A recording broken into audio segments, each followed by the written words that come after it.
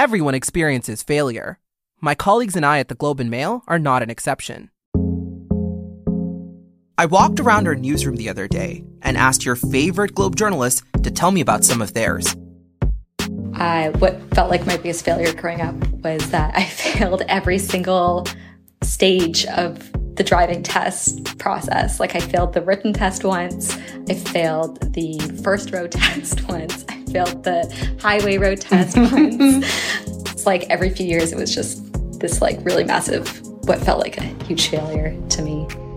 But for my parents, like I'm hitting 30 and my parents got married when they were 27. So when I turned 27, for them, me not being married at 27 was like a big deal. Okay, so I think I'm the queen of failure. And in particular, I think back to my 20s and 30s.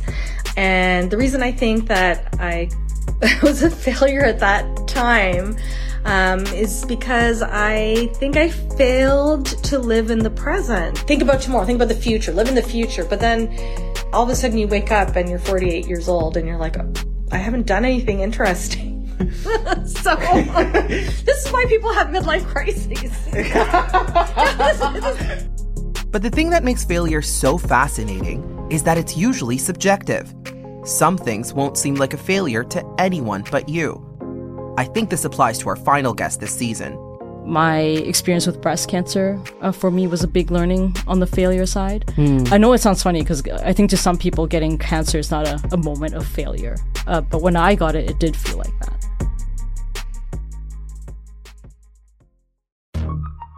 Welcome to Better For It, a business podcast from the Globe and Mail about how our failures shape us. I'm your host, Timur Durrani. This week, my guest is Sylvia Ng. Sylvia is a true veteran of the tech world, having worked in senior roles at companies like Google, Shopify, and eBay. She's currently the CEO of ReturnBear, a Toronto-based startup that helps e-commerce entrepreneurs and large companies like the Bay make the return process less costly and friendlier to the environment. But despite her success, Sylvia has had to overcome a lot of hurdles in adjusting to life in the corporate world. She struggled with confidence, been told she lacks the gravitas necessary to inspire others around her, and generally doesn't think she fits the mold of what we expect from a tech CEO. Sylvia is also a cancer survivor, an experience that she feels has made her more resilient and inspired her to found Amadira, a company that provides customized gift boxes to those battling cancer. Today, Sylvia and I talk about what she learned working at some of the biggest companies in the tech sector, why being naive can sometimes work to your advantage, and why Elon Musk should not be the template for every CEO.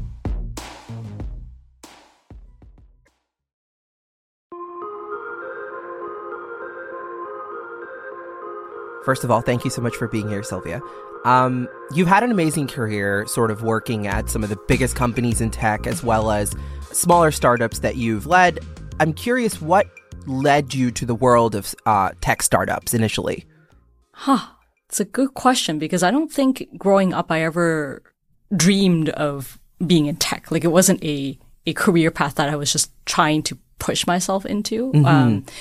I've always loved art and also loved science. So I was always dreaming of something that was at the intersection of those two things.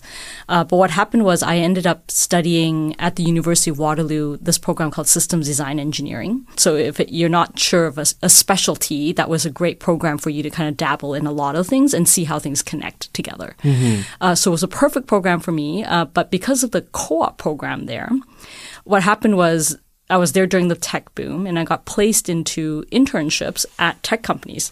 And at the time, software and the internet was obviously a big thing. And so I got a lot of jobs in the coding realm without really seeking it out. And then by the time I graduated, I had essentially 2 years of work experience under my belt that just lent itself really well to staying in tech. And what happened then was I started getting to data analysis a lot and found that I really, really liked that. So when I was looking for jobs out of graduation, I ended up doing that, which then led me to working at places like eBay and Google, more so on the lines of data and analysis. So what time was this around when you sort of started first working for the companies that you sort of mentioned, like Google, eBay, Shopify, that kind of a thing? This Well, eBay was probably around 2007. Google was later on, maybe 2012. You're testing my memory here now. No, I'm just sort of wondering, when it kind of was, because I know that's a very interesting time when you sort of compare it to now, right? Like we're kind of going through a very different time in tech now, and so I'm sort of wondering what kind of contrasts you've seen over the years with those companies and looking at them sort of in their trajectory. Yeah, it's been a long time. Like I feel like when I was at eBay especially, it felt super exciting in that they had defined so much of what I believe to be the underpinnings of how you do internet marketing, right? In terms of how would you run ads on a marketplace? How does a marketplace generally work in the dynamics of a two-sided marketplace, which now, Silicon Valley has whole playbooks on, how do you start a marketplace? How do you go from 0 to 1? But all of that when I was at eBay felt very new and nascent, and it still felt like we were trying to define all of that nowadays we would take for granted. The metrics that you would look at for a marketplace, we take for granted. These are defined things, and we operate a certain way. So when you were at Shopify, which, as we know, is huge in the e-commerce world, how did that experience inform your eventual experience and work at ReturnBear? The two, of course, are companies in the same sector, right? Yeah, so I think I was very lucky in Shopify in that I got to work with a lot of early stage merchants. And so it allowed me to learn a lot about the challenges that you face as an entrepreneur, and then also allowed me to help build some tools that would help those problems that I was seeing. But I think the thing that I got the most out of it, it's always like you think you're helping them, but they're also helping you. I got inspired by a lot of those entrepreneurs and seeing what they were trying to do. I got inspired about the idea of being able to start a company and address the problems that you do see in the world, right? A lot of the merchants on Shopify are not just there to be selling something. They started their company because they had a vision of something that they believed in, right? It may be a net new specific product. I know you had Joanna on here before with Nix. Obviously, she was selling on the Shopify platform, but her product was something that she believed in and wanted to bring into the world. Being able to see those entrepreneurs fighting for what they believe in and the products that they want to bring out was really inspiring. Yeah. But I know that, even with Joanna at Nix, there were so many issues as she started out her company. In that episode of our podcast, Joanna told me there were so many men in the room, for example, who told her she wasn't working on a viable product, that it wasn't something worth pursuing. She kept having to explain herself over and over again, even when she knew what she was doing was working. Have you ever felt like that in your career too? Yeah, I would say just being a woman in tech, and maybe even an Asian woman in tech, has made me feel some of this over the years. Although I will say, I think I started my career being very naive. It wasn't until a lot later that, in the industry we had way more openness and transparency about these issues that I started looking back and realizing that I had been the woman in the room without realizing it.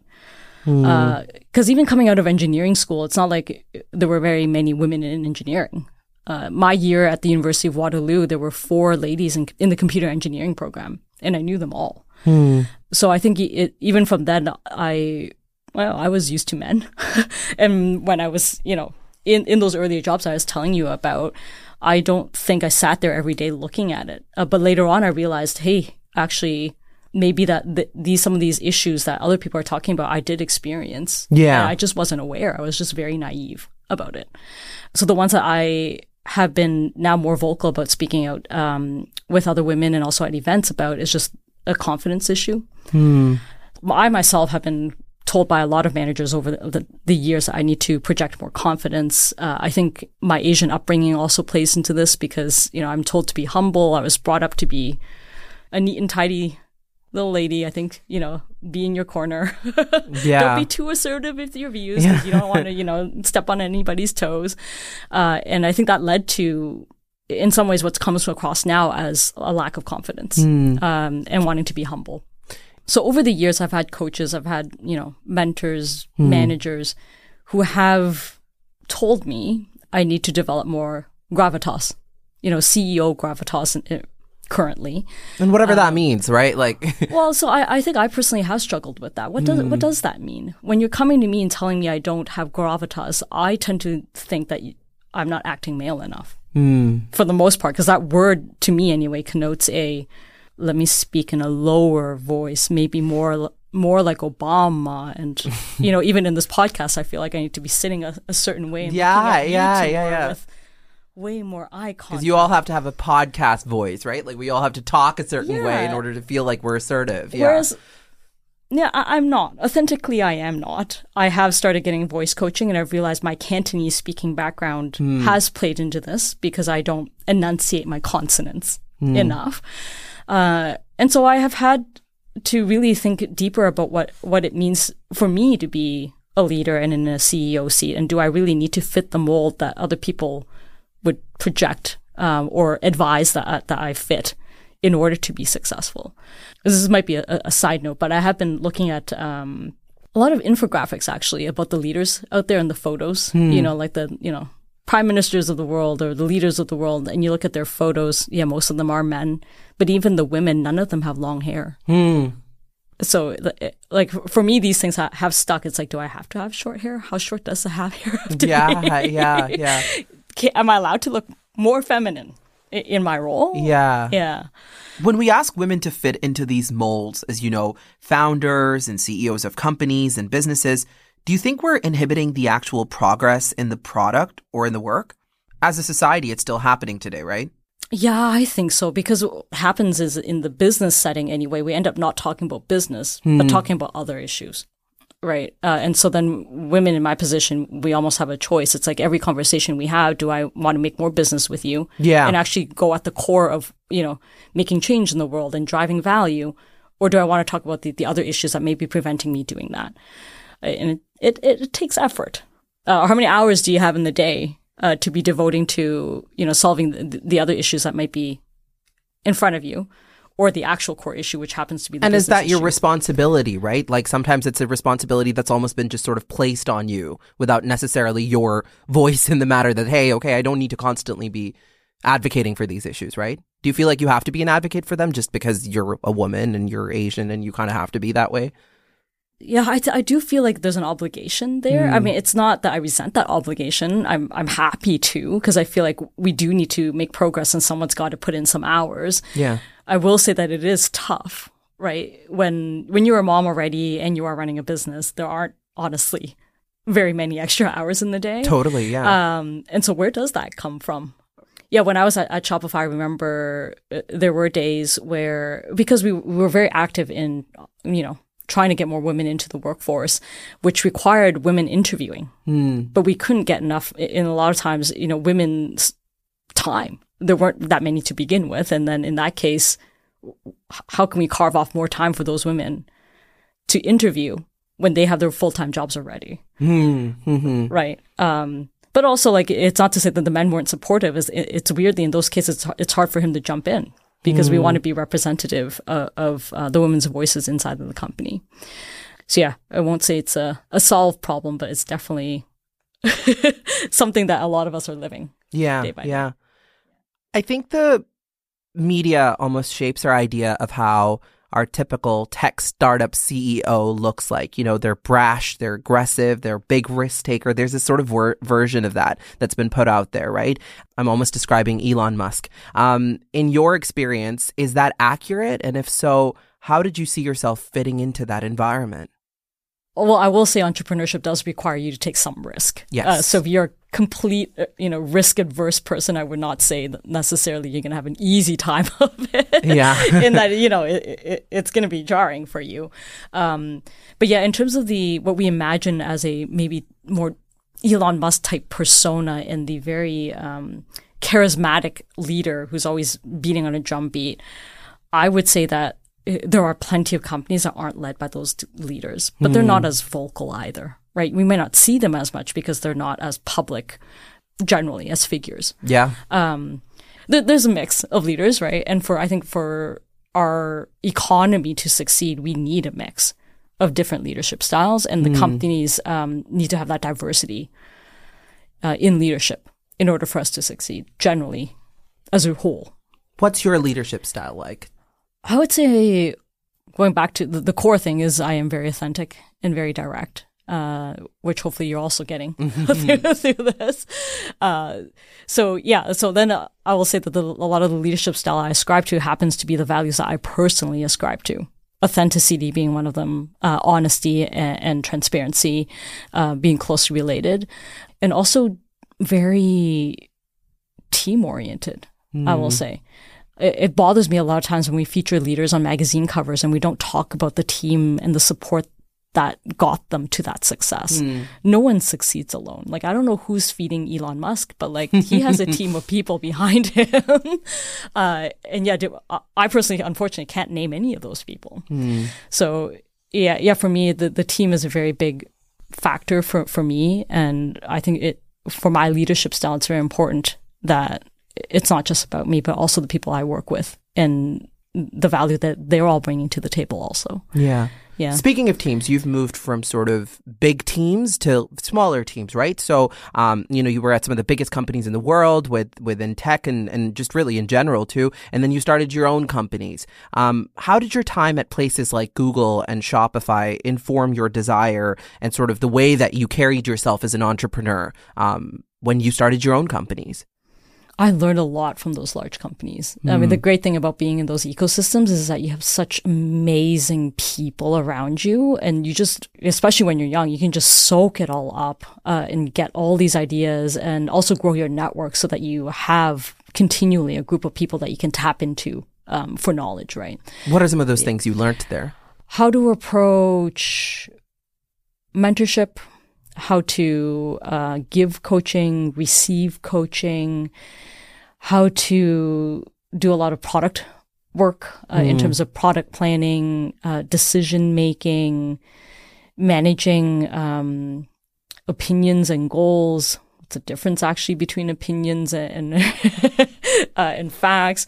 Managing meetings really well too, and just generally how to show up day to day with work. How do you keep yourself energized? How do you get a pulse in the room of how everyone's feeling and where everyone's at? Yeah, I can go on. Yeah. I mean, that's more of the, I think, practical soft skills that are really important. And then I also gain a ton of like very technical skills as well. How to write SQL queries, for example. But actually, my friends at eBay and I loved this. We made rap songs out of our SQL queries.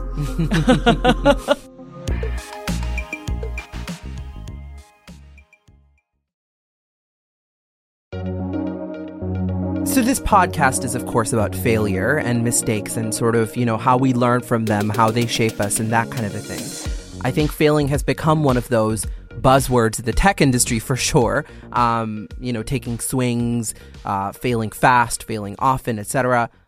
But I'm curious how you view failure. For me, there's kind of two bends to it. There's the personal side of failure and how you yourself, especially as an entrepreneur or leader in a company, take the failure. And then there's also how the company in your team views that failure and how they are able to take it. Because generally for entrepreneurship, everyone will tell you this, right? You need to be resilient, and it's not about the failures happening. Because if you are trying there, you're bound to fail. It's about how fast you can pick yourself up and how resilient you are over time. I had another colleague tell me the other day who's been in the industry for a long time. And he was saying the only reason that he has been as successful as he has is he never gave up when everybody else around him over 20 years just kind of dropped off in the industry. In his words, he was not running a company that was doing anything different. It's not your typical startup that you would say, oh, wow, you're doing something completely net new. He will tell you he was doing the same thing that everybody else was doing. The only reason when he won was because he stuck it out. Yeah. So it is interesting like that. I feel like sometimes we forget that just that thing alone. Outside of all the other business drivers that people tend to look for, which is differentiation. Do you have the margins there? Is the market timing right? Outside all of that, if you just had time and didn't give up, that alone can get you to success. I want to sort of ask you about any moments in your career where you've navigated failure and, mistakes in a really real way that you think it's important to sort of now learn from that. So failure, going back to my my belief that there's the personal part and then also the company part. Yeah. At least on the personal part, I will share that my experience with breast cancer for me was a big learning on the failure side. I know it sounds funny because I think to some people getting cancer is not a moment of failure. But when I got it, it did feel like that. It's like I failed my family and I failed my colleagues because I might not be around. And even if I am around, not in the same capacity. Especially for my kids, it's like, what does it mean for their mom not to be around? I worked so hard just to make things good for them. For me not to be around, that seemed like the most gigantic F-ups possible. Yeah. When was your initial diagnosis with cancer? This was 6 years ago now. Yeah. Yeah, my kids were 2 and 5 at the time. And when I first found out, I remember I was sitting in the park nearby work because I had been in such anxiety on getting results from these tests that when the hospital called me, I stepped out of the office because I was close to tears and I didn't want anyone seeing. And so I went to Clarence Park, which was by the office at that time, and I sat on the bench and they gave me the news and I just remember like just losing it. I was in complete tears. And then the poor lady on the phone was trying to tell me, the implications, what the next steps are. And I remember not taking any of it down. Yeah. Because later on, my husband would ask me, what did they actually say? And I didn't remember any of it. I just heard that one word of, your results are like this, and completely just melted down. But I will say in terms of learnings, I guess, in terms of, maybe tying it back to the entrepreneurship and the resilience, the entire experience, not just the beginning part, but even up until today, has made me more resilient. Because I still get checkups. I got cancer really young, so I'm essentially designated high risk for the rest of my life. And the resiliency part that's coming is the fact that I have to face these tests way more regular than I would ever want to. Yeah. And it's just forcing me to learn how to deal with my own emotions, dealing with the unknowns at every point in time of whether this is going to be a good result or not. And being able to go into hospital rooms where it's cold and dark myself and have no support there, and not break down. I want to ask about, do you still view this as failure? Yeah, like I don't know if I ever felt like the cancer itself is a failure, but me being in that state seemed like a failure. And so I still need to get over that now, right? There is a world, right, where if I got that news and took it in a much better state, I wouldn't need to cry in my mother-in-law's office, and I wouldn't need to be the burden on her in that moment in time. That's the part where I really do feel like I failed, and still do. Where does that pressure come from? Maybe my Asian upbringing, I will say. Because as a, I don't know how much of this is just my family. I don't want to generalize to all of Asians. But in my family anyway, the idea of, respecting your elders and you giving back to them as they age is a thing. Yeah. And something that I would want to hold up. As my parents age and they retire, I would love to be in the position to be helping them. But the idea that I have flipped that equation with my health status, it does weigh on me. Yeah. Yeah. I can relate a lot. I can relate a lot. Yeah. How did that inspire your next moves? Like, what happened after you got cancer? And then, are you in remission now? Like, how are things like now? Yeah, I am in remission now. So things are good, thankfully. But I am doing regular checkups so that there's a touch point there. And in terms of what I did afterward, I ended up starting a cancer care box brand called Amadira. Because when I first got diagnosed, the data person in me like a true entrepreneur, Yeah, I went to the library and got all the books on cancer that I can find. Then I went onto Google and got all the research that I could read, peer reviewed or not. And from that, I just learned so much about these complementary therapies, about health in general.